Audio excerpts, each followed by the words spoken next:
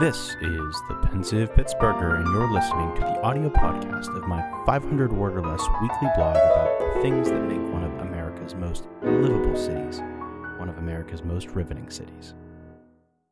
6th Avenue is a peculiar street. On one side are the wealthiest elites, and on the other, the needy and homeless. This week, I am writing about First Presbyterian Church of Pittsburgh, and next week, we'll stroll across the street. If you've ever walked along 6th Avenue, you've seen the architecturally gorgeous neighboring churches nestled among the modern skyscrapers. The rightmost church is FPC. Built in 1905, the Gothic-style building is the fourth building to house the congregation. The spiritual history of the church began in the heart of Jonathan Plumer, a 15-year-old boy in New England. Plumer joined the British Army and eventually marched on Fort Duquesne at the forks of the Ohio, under the command of General John Forbes.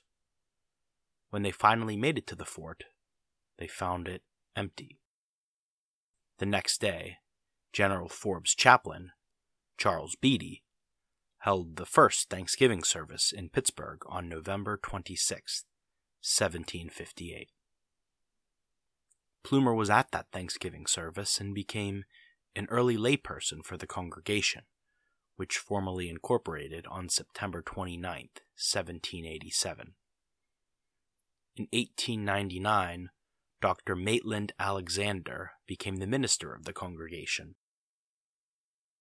While other city churches began selling property to take advantage of rising real estate prices in the developing city, Dr. Alexander envisioned a church that remained in the city, focused on where the people were. The next year, a group of women in the congregation noticed many young women aimlessly wheeling their babies in strollers along Virgin Alley, today Oliver Avenue. These church women organized a ministry called Mothers Club, where they invited the young mothers and their children to a service accompanied by a meal. The Mothers Club is emblematic of Dr. Alexander's three main objectives for a downtown church where the people were. Number 1, preach the gospel. Number 2, never become a one-class church.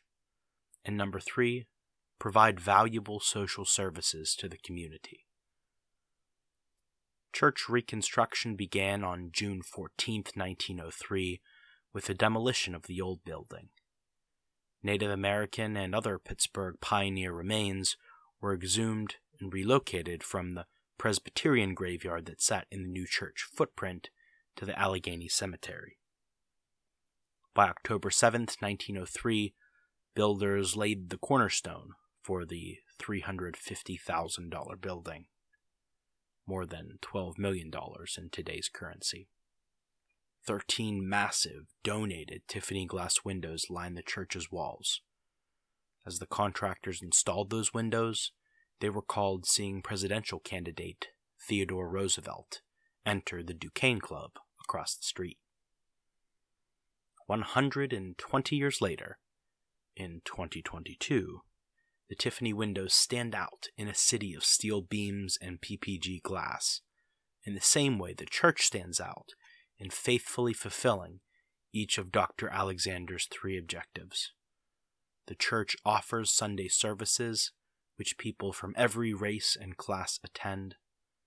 Throughout the year, the church hosts various events, including an annual New Year's Eve celebration featuring professional bagpipe performances. And during the week, needy and homeless folks make use of the social services the church has offered to Pittsburghers for more than 260 years, in the heart of the city, with the city in its heart. Thanks for listening to the Pensive Pittsburgher. Check out my blog online, be sure to subscribe, and see you next week.